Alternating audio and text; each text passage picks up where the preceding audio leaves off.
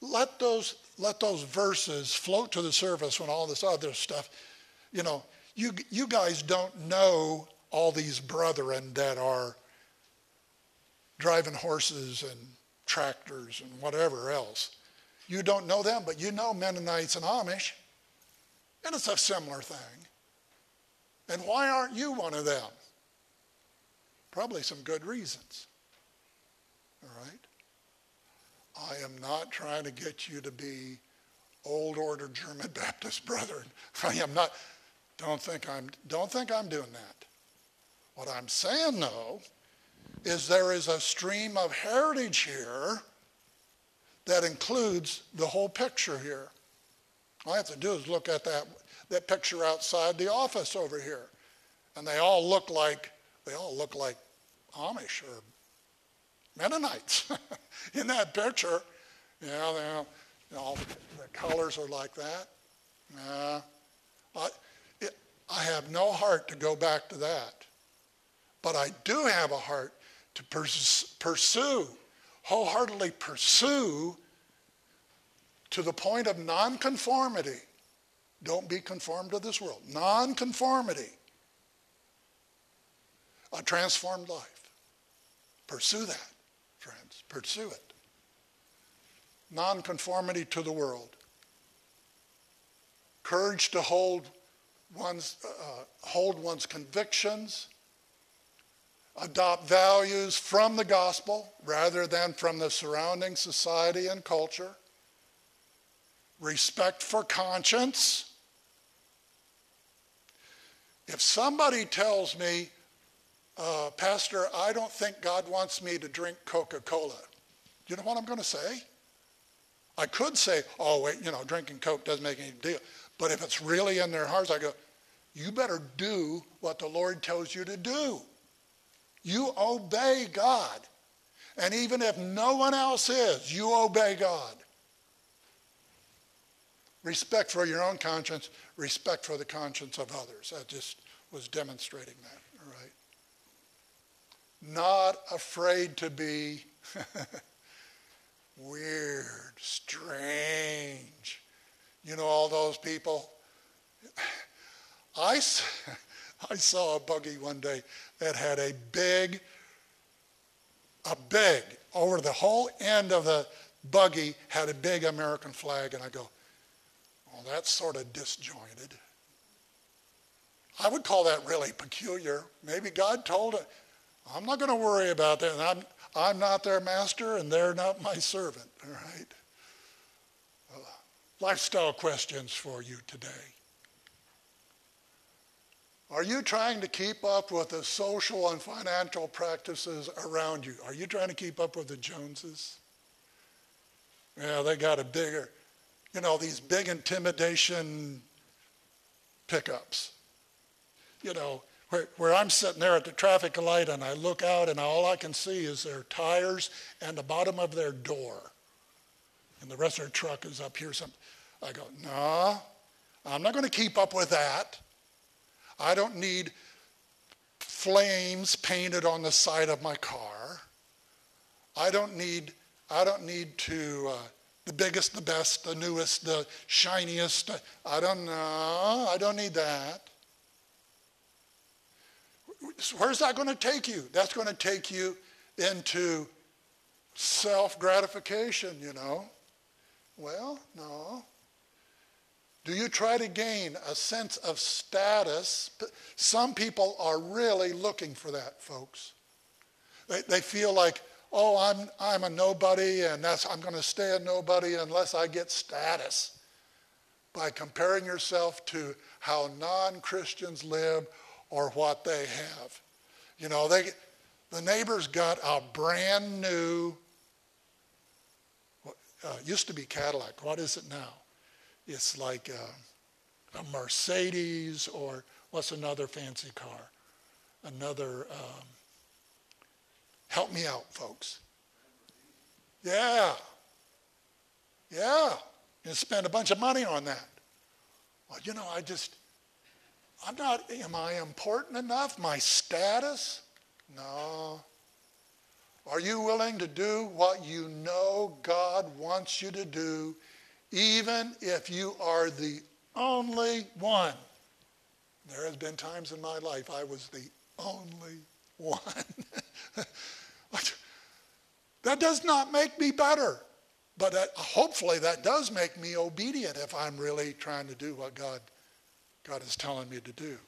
Okay, maybe I'm doing something right.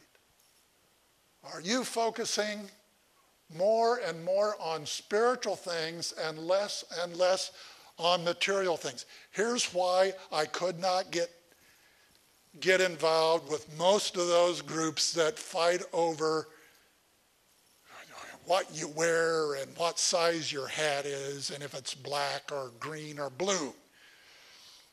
No, because where is that focus? That is a focus on material things. Too much of this, even though it has to do with nonconformity, is focused on material things. And that would be a criticism, and that's why I'm not one of them. And that's what they would say, oh, you wear a necktie. I have been real surprised, the churches of the brethren, where nobody wears a necktie, and I go there just to visit. I like to visit.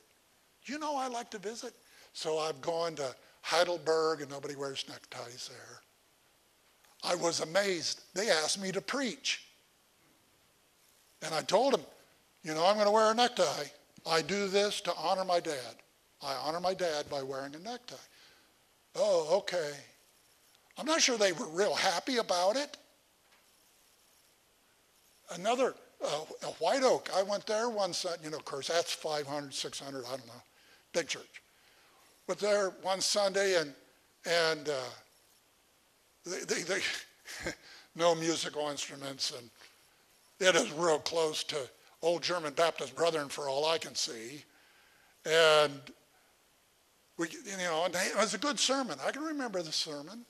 And I remember Samuel somebody or other was the preacher. They got a whole string of preachers. Anyway, at the end of the service, I about fell over. So I'm 2/3 of the way back on the one side, and Karen and I are back there. And he said, Sandy Christoffel, would you have the closing prayer? And I'm standing there with a necktie, and I'm just shocked that they would even ask me.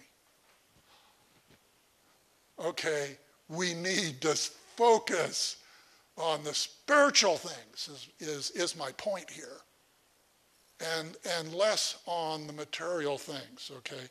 It's not that material things are never important. It is the spiritual things are way more important, okay? Spiritual things can inform the material things, but that's another sermon. Are you willing to let the lifestyle of old-fashioned brethren inspire you to go in a different direction from the world? So, we're buzzing along this morning, going to Conewago, and I'm going 50 mile an hour in a 45 mile an hour zone. And we're west of Schaefertown, all right, on, 417? 419, all right. And I come around this curve, and there's this buggy. I go, I would not have the courage to drive a buggy on this road. And I go, well, how much courage do I have in the things I do? You look at some folk, you may have Amish friends, you may have Mennonite friends. Can you let their commitment, their perseverance, and their dogged insistence, can you let those things inspire you? I'll tell you what, that's why I even go to some churches. It says, I bet they're doing something that could inspire me in a different direction. And so when you see a buggy, and you swerve to miss it, and glad there wasn't a car coming from the other direction, all right, because I would have been hitting the brakes really hard. listen, to the extent that they truly believe in the Lord Jesus Christ, the power of his resurrection and his shed blood, his resurrection from the grave, to that extent, see, I'm not sectarian. Sectarians will say, the only Christians is just our group, or something close to that. I believe a lot of these people truly are my brothers and sisters in Christ. And they are a different branch of brethren, but I need to have a sensitivity to their commitment before the Lord. And they have counted the cost in ways that I have not. Okay? Are you willing to be different and to let your light shine and to be a witness for Jesus? That's what the nonconformity is really about. The Lord dropped an incident into my mind. Downtown Covington, Ohio, it's probably a little bit bigger. Covington, Ohio is a little bit bigger than Campbelltown. And I parked my car along the street, and I'm going across the street. There's a store over there. I need something at the store. I get out of my car, go around my car, and I'm on the curb getting the jaywalk across the street. Nobody bothers you in Covington about jaywalking. There I'm standing, and across the street is a man I have never seen. I have not seen since. I have no idea who he was. He was dressed in a t-shirt and jeans, if what I remember. And all of a sudden, he comes running across the street in my direction over by my car. I'm standing there. And he grabbed, I'm sort of, what's going on here? He grabs my hand and he says, "You're a Christian, aren't you?" And I shake my hand. "You're a Christian, aren't you?" And I go, "Well, yeah, uh-huh." I was sort of speechless. He says, "I'm just so glad when I see Christians around this town," and then he takes off down the street. I just got out of my car and was standing there. What was there? What was the clues? Was it the expression on my face?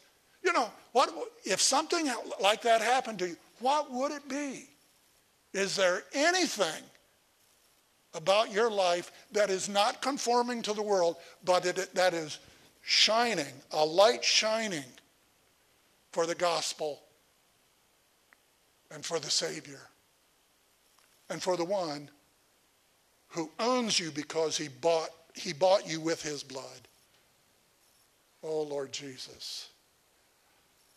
I'll tell you what, I don't know how many times that's encouraged me when I get sort of down in the dumps. I think about, I get down in the dumps once in a while. My wife noticed I was real cheerful when I woke up this morning for some reason. Well, so what comes out of your life that is not conforming, that would be a light shining? And you do whatever is necessary for that light to shine. Whatever is necessary.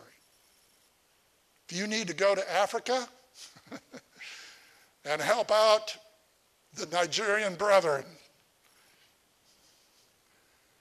Karen and I were going to go this year, only it evaporated with the virus thing. And we were serious on going. I've said, "Lord, I'm willing to go wherever if that's where you want us to go." You go, you do. In this world, on the face of this earth, you be that light that shines. And you cannot let your light shine and just blend in. You got to be there shining out. And so, Lord, help me be your person. Help me be that Christian, not conformed, but transformed, Lord. That's with all the other commotion that the nonconformity discussion among the brethren has been,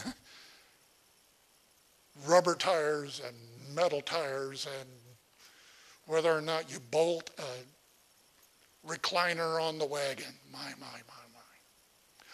Folks, I'm not exaggerating on that one. I am not. Let's pray. Let's pray. Here's a little picture to, there's a brother and guy with his head bowed. Father in heaven, we thank you, Lord, for this day.